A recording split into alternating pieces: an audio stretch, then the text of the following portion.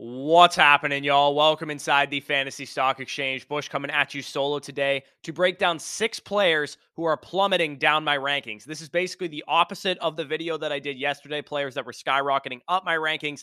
This is the negative version, the guys that you want to be potentially selling if you have them on your roster or holding and waiting for a selling window. So if you guys enjoy at any point, you know what to do. Leave a like down below, subscribe to the channel. If you're new around here, comment any of your thoughts down below as well, and I will get to it. If you guys want the rest of my rest of season rankings, they are linked down below in the pinned comment at patreon.com/fantasy stock exchange. Tons of other benefits over there if you want to support us. But without further ado, let's get into it.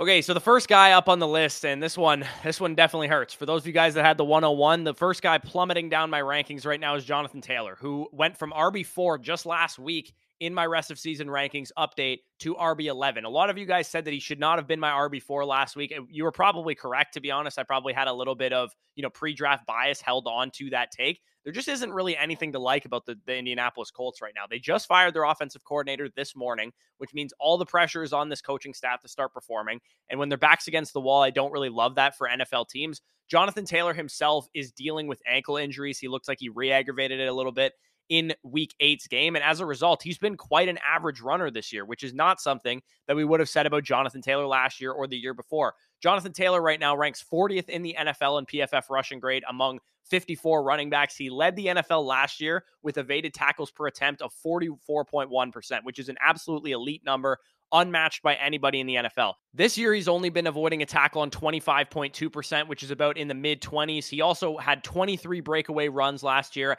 as opposed to just a couple this year. So definitely not the same Jonathan Taylor that we saw as the RB1 in 2021 season. I talked about Jonathan Taylor last week as a great buy low. I still believe he's a solid buy low right now, just based on him playing a little bit better, but the ceiling has fallen because the biggest draw of Jonathan Taylor in previous years was red zone usage, right? He had over 90 red zone touches. This year, he's like averaging 3.5 red zone touches per game. So it's definitely a big fall off. And the reason for that is because the Indianapolis Colts rank 30th in run blocking right now, which is not something that we would have said coming into the season. We expected them to be a top 5 offensive line, especially as a run blocking unit. And they've been the 28th ranked scoring offense, whereas the top 15 offense that they were last year. So the quarterback, the offensive line play, it's making it hard for Jonathan Taylor to become better than a low-end RB1. And even though Jonathan Taylor is a great running back and he can create a lot on his own, he's just not healthy enough, at least is what it seems right now, to be able to do that. And the offense is not doing him any favors. So I still think he's a solid buy low if people are really, really panicked about Jonathan Taylor, but down from where I viewed him last week. He's now a back-end RB1 for me rest of season. Definitely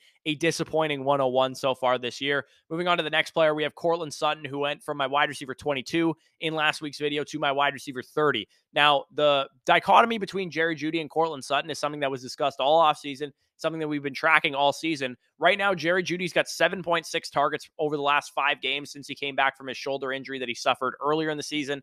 Courtland Sutton has 6.8 targets over that same stretch of games. These guys are really, 1A, 1B type of options, but unfortunately, comparing the two from a talent perspective does favor Jerry Jeudy. Now, fortunately for me, I was on the Jerry Jeudy over Courtland Sutton hype train, but for those of you guys that have Courtland Sutton on your team, Jerry Jeudy has a 69.2 PFF receiving grade to Sutton's 64.8. He has 1.7 yards per route run to Sutton's 1.55, 7.1 yards after catch per reception to Sutton's 2.6. So Jerry Jeudy, by all metrics, is just the better receiver. And the better receiver is going to command more targets, be more productive for fantasy. And 3 of Jerry Jeudy's best 4 games this year in terms of receiving grade have come the last 3 games. So what we're talking about is a guy who's starting to pick up some confidence, get some chemistry with the quarterback, and start to play better. And Courtland Sutton is going in the opposite direction. He's starting to lose chemistry with the quarterback, play worse, and have his teammate, siphon up all the targets. We can't control when Russ decides to not play like a hot bag of steamy garbage, but when he does play at least solid out there, it looks like Jerry Jeudy is the guy that he likes to go to,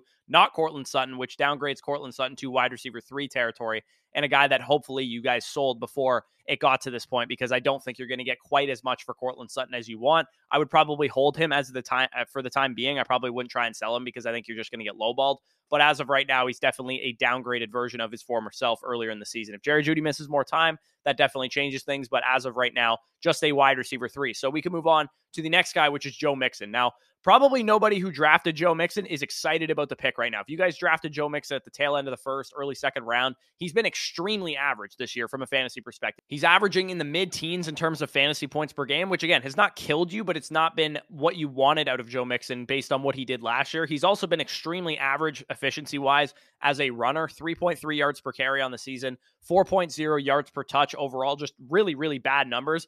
I talked about being, lukewarm on Joe Mixon going into the season, and it was basically for one major reason. Anytime you guys heard me talk about Joe Mixon, the reason I was not that in on Joe Mixon is because I said, what happens if the touchdowns just don't go his way, right? Because touchdowns are fickle, they're hard to predict.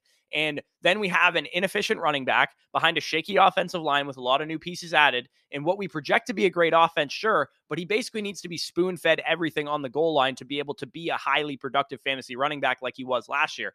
I would have been fine betting on Mixon if I thought he was a difference-making talent, but he isn't a difference-making talent. He's a good running back. He's a starting caliber running back in the NFL, but the ceiling for Mixon was completely dependent on how the new offensive line played around him, how many opportunities he had to score touchdowns, how good the offense was around him. And now we're seeing the downside risk standpoint of not investing in a great talent at the running back position. And it's resulted in a mid-level RB2 of Joe Mixon, which is not what you asked for, which is not what you signed up for. You wanted an RB1, a top 5 running back, 36th of 54 running backs in PFF rushing grade, minus 5.84 fantasy points per game below expectation. Right now, according to his workload, he should be the RB1 in fantasy right now. He has the highest expected fantasy points per game, but instead he's the RB14 in fantasy, RB17 if you include some C-Pats and DeAndre Swifts who haven't played the full allotment of games to reach that mark. So instead, he's RB17 in points per game because he can't create on his own. His 10.1% tackles avoided per attempt ranks 56th among running backs as well, and he's had just one run of 15-plus yards. The point is, with Joe Mixon, you want to sell him because his value is still marketably high because he's a big name, he was productive for fantasy last year, and he hasn't been terrible this year. But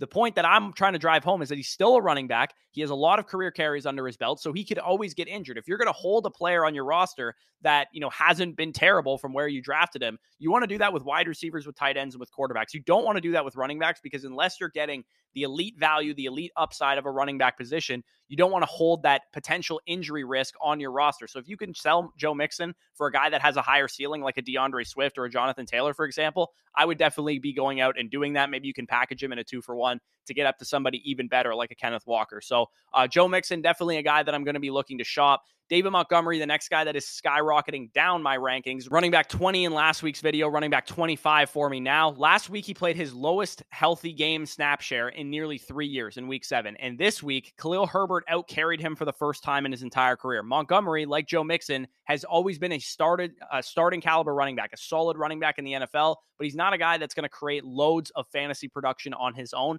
because he's not an elite talent at the position. You give him volume and he'll be very productive for fantasy. We've seen that over the last couple of years, especially in 2020 down the stretch, but his volume share is being eaten into, and that was his draw coming into the year. So now we're left with a low-end RB2 type of appeal that could even be dwindling because Khalil Herbert, frankly, just might be the better running back in this backfield. And not only that, but David Montgomery's name has come up in trades. They've already traded 2 players off of the Bears roster already. So if David Montgomery gets traded to the Rams or something, I suppose that would be decent for his fantasy value. But I think in Chicago, he's best suited to be the starting, workhorse caliber running back that we expected coming into the season. And that's just not happening right now. Khalil Herbert's playing very well. He's very, very efficient. And David Montgomery, frankly, just isn't. So Montgomery is sliding down my rankings because that volume monopoly that he had on that Bears backfield for so many years is starting to, dwindle. And speaking of a guy that had a monopoly on his backfield for so many years, it's starting to dwindle. We have Ezekiel Elliott, who is basically falling majorly due to injury reasons. He's expected to be out for the next 3 to 4 games dealing with a knee injury.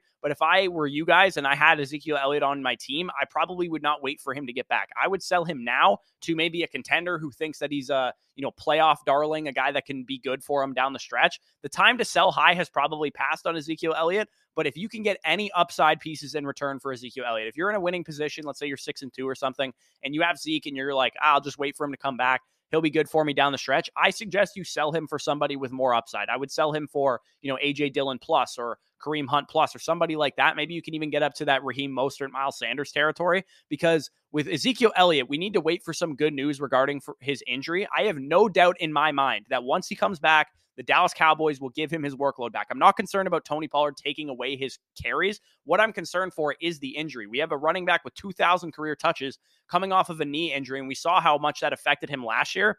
And I think to Ezekiel Elliott's credit, he's been a very durable running back over the course of his career. And he rushed back from the injury last year instead of taking a couple games off. So that 3 to 4 week timeline will probably be on the earlier end of that. And Ezekiel Elliott will probably come back. You'll put him into your fantasy lineup because you think he's healthy, and he'll probably end up sinking some of your weeks. So if I were you guys, I would be trying to sell Ezekiel Elliott, based on name value, based on the offense and how it looked against the Bears last week. Sell him on name value. Go after Raheem Mostert. Go after Miles Sanders. And again, at worst, if you can't get to those guys, go after A.J. Dillon, Kareem Hunt, Alexander Mattison, guys that have high intrinsic value if you don't need somebody in your lineup right away. So moving on to the final guy of the video, and this is another one that I think stings me a little bit because I really bought into this guy at the beginning of the season, in Christian Kirk, who was wide receiver 20 just last week for me in my rest of season rankings, has moved down since to wide receiver 29. Now, the usage is pretty solid for Christian Kirk. He's had at least 60 yards and or scored a touchdown in 6 of 8 games this year. The issue is that earlier in the season, Christian Kirk's value was really buoyed by the fact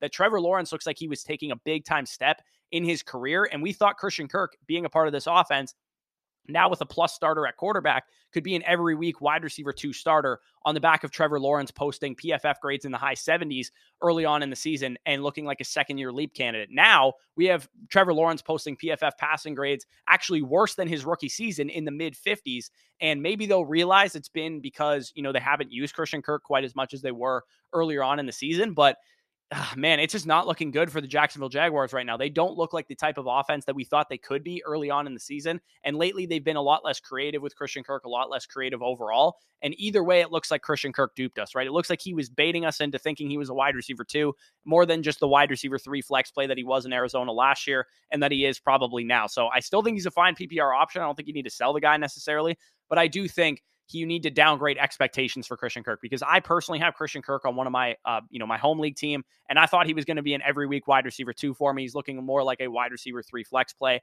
and I think we just have to accept that. I'd probably hold Christian Kirk. I'm not necessarily inclined to sell him or buy him, but definitely not something that you wanted to see if you have Christian Kirk on your roster. So like I said, if you guys want the rest of my rest of season rankings available in the pinned comment down below, leave a like while you're down there, subscribe to the channel if you are new as well, comment any of your thoughts down below. I'll get to as many comments as I possibly can. Make sure if you guys want to do some player props, do some battle royale drafts during this Sunday, a fun way to play DFS is over at underdogfantasy.com. Using the promo code FSE when you sign up, you'll get 100% back on whatever you put in. So if you want to do some player props, some higher or lowers, some rivals, all that fun stuff that they have over there, you can sign up using promo code FSE. You'll get, $40 if you put in $20, and you can do a ton of those. They have Pick'em insurance, so you only need to get 4 or 5 right to win some money. Definitely check that out. And as a thank you for using our promo code, you'll get access to our Dynasty Rankings Manifesto for the rest of the season. You'll get access to our weekly start-sit rankings to help you set your lineups as well, just for using that promo code. So check that out if it interests you.